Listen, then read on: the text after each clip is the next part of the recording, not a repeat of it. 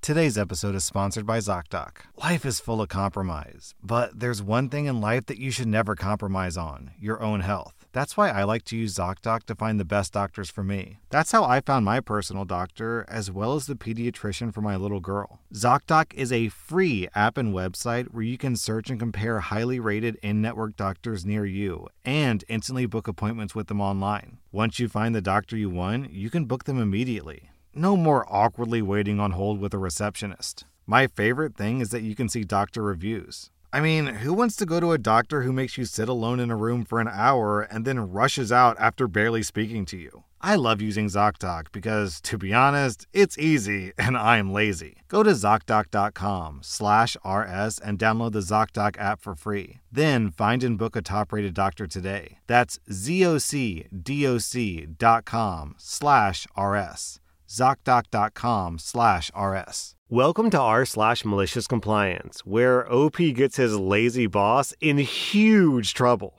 Our next Reddit post is from Nefarious Alo. I'm a corporate professional in middle management. My boss is a senior manager, and he is horrible at his job. The Peter principle totally applies. He received his annual goals from up the ladder, and naturally, he added those things to my list of responsibilities. He would receive a hefty bonus for completing them. I would receive nothing. He would take all the credit and tell me I was lucky to have him as a mentor. He had this big shot personality. He was a smooth talker who acted like a celebrity, and he was just too important to be bothered by the people lower on the totem pole. He only wanted to interact with people that he could brag about, and beyond puckering to kiss their behinds, he spent most of this time at work perusing dating apps. We were a very in-demand group within the company, and we had a revolving door of people coming to our area daily to get help from us. Non-management employees weren't allowed to have cell phones, and they didn't have access to email, so physically stopping by was their only option. My boss got furious whenever I wasn't in my office to catch all the traffic.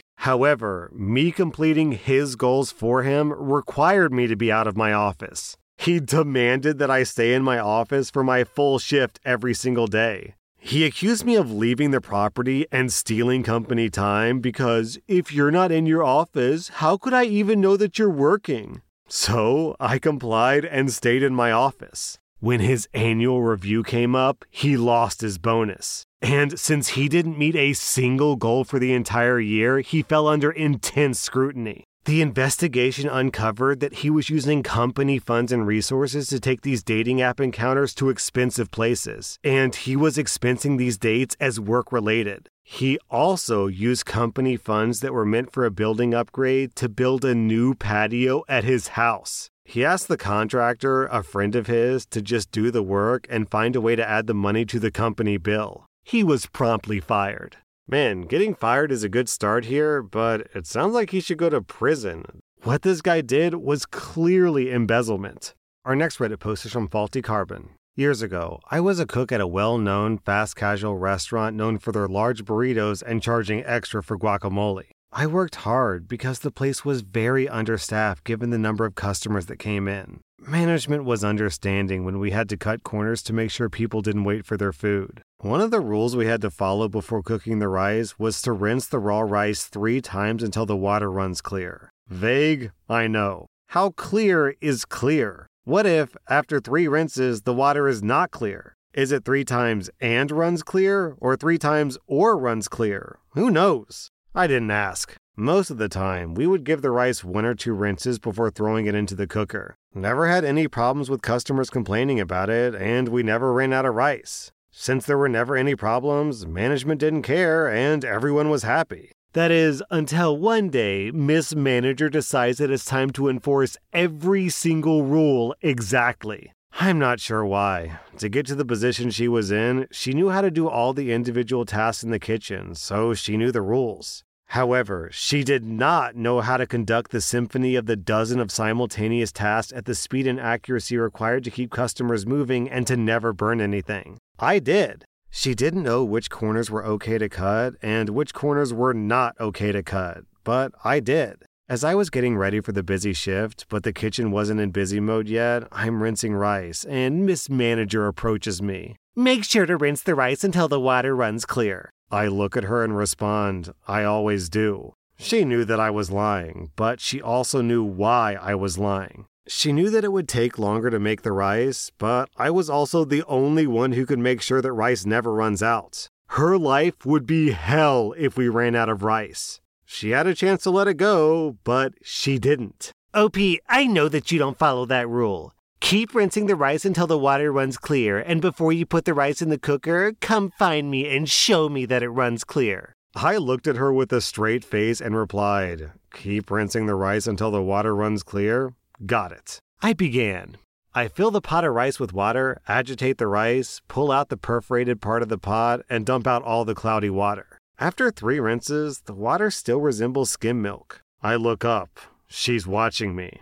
She asks, "Does that water look clear to you?" It was rhetorical. I see how it is. I start rinsing again, and satisfied, she walks away. A while goes by, and yes, I'm counting the number of rinses. The long grains of rice are breaking apart, and the entire pot is turning into a strange, mushy mixture of white rice. Given all the time that I'm wasting on this dumb task, everything else that needs to get started in the kitchen is falling behind. Finally, Miss Manager appears in the kitchen again. "You're still rinsing rice?" The timing was perfect. I dump out the water in front of her and ask, "Does that water look clear to you?" As I dump out the precursor to slightly watered down horchata, she softly says, "No." I step away from the sink. I ask her, "How many times do you think I've rinsed this rice?" 7? She answers. "No, try 37. I was not joking. I told her, "I've rinsed this rice 37 times, and the water is still not running clear to your satisfaction. Should I continue?" She looks at the rice, knows that it's unusable, and that she lost the fight. On the one hand, she can't tell me to keep going because the ground up rice was only a few rinses and a cook away from becoming grits. On the other hand, she can't tell me to stop rinsing because then she would be in violation of the sacred rice rinsing commandment. Additionally, she can't fire me, otherwise the store couldn't open. She scheduled me to work the entire day, and she sure knows that she couldn't do what I can do in the kitchen. "Fine," she relents. "Just get back in there and make sure we're ready when it's time to open." I laughed to myself as I went back to work. I won.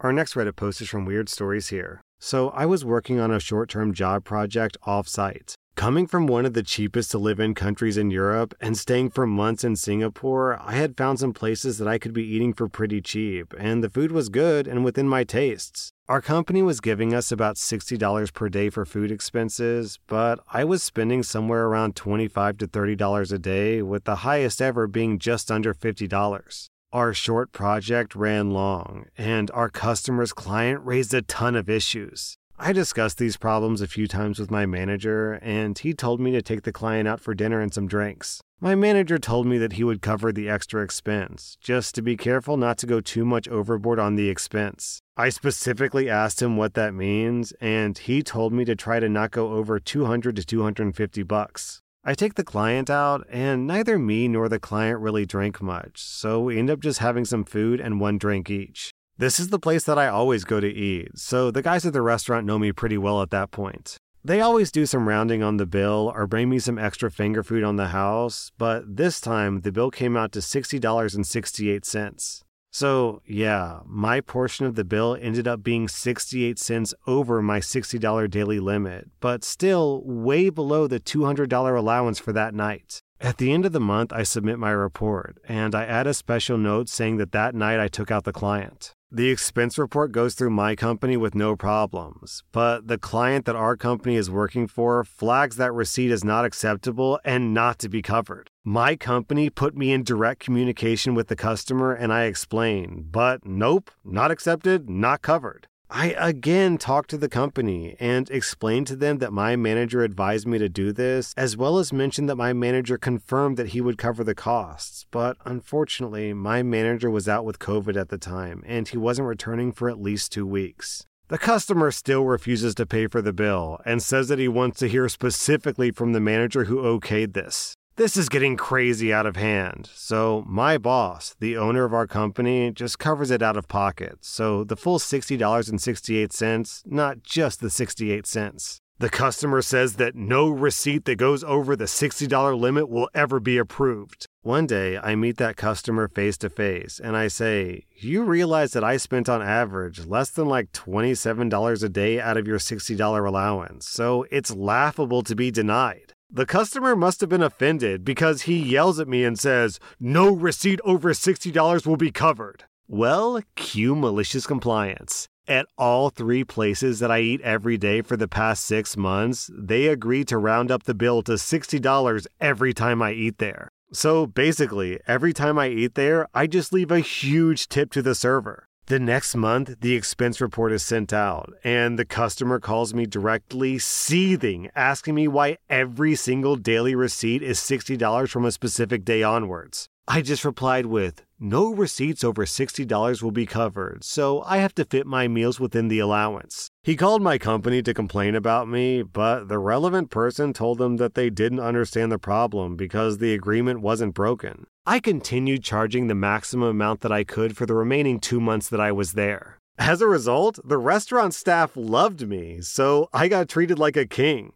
OP, the term for that customer is penny wise and dollar foolish. Today's episode is sponsored by Adam and Eve. You know, I read so many stories about cheating partners and unhappy marriages. Maybe people wouldn't be in such unhappy relationships if they spent more time nurturing their love life. That's why you should check out today's sponsor, Adam and Eve. They've got toys for men, toys for women, and toys for... how should I put this? Well, it's not exactly r/am I the butthole, more like r/I'm in the butthole. And yeah, I realize that ordering adult toys can be a little scary because you may be concerned about privacy. Don't worry, Adam and Eve offers discreet and free shipping for your package. Trust me, these people are experts in your package. You can get 50% off on just about any item, along with free shipping and rush processing. Just go to adamandeve.com and select any one item. It could be an adventurous new toy or anything you desire. Then enter code r/ at checkout. That's r/RSLASH at adamandeve.com. This is an exclusive offer specific to this podcast, so be sure to use code r/ to get your discount, plus 100% free shipping, and get it fast with rush processing. Use code r/. This episode is brought to you by Reese's Peanut Butter Cups. In breaking news, leading scientists worldwide are conducting experiments to determine if Reese's Peanut Butter Cups are the perfect combination of peanut butter and chocolate. However, it appears the study was inconclusive, as the scientists couldn't help but eat all the Reese's. Because when you want something sweet, you can't do better than Reese's. Find Reese's now at a store near you.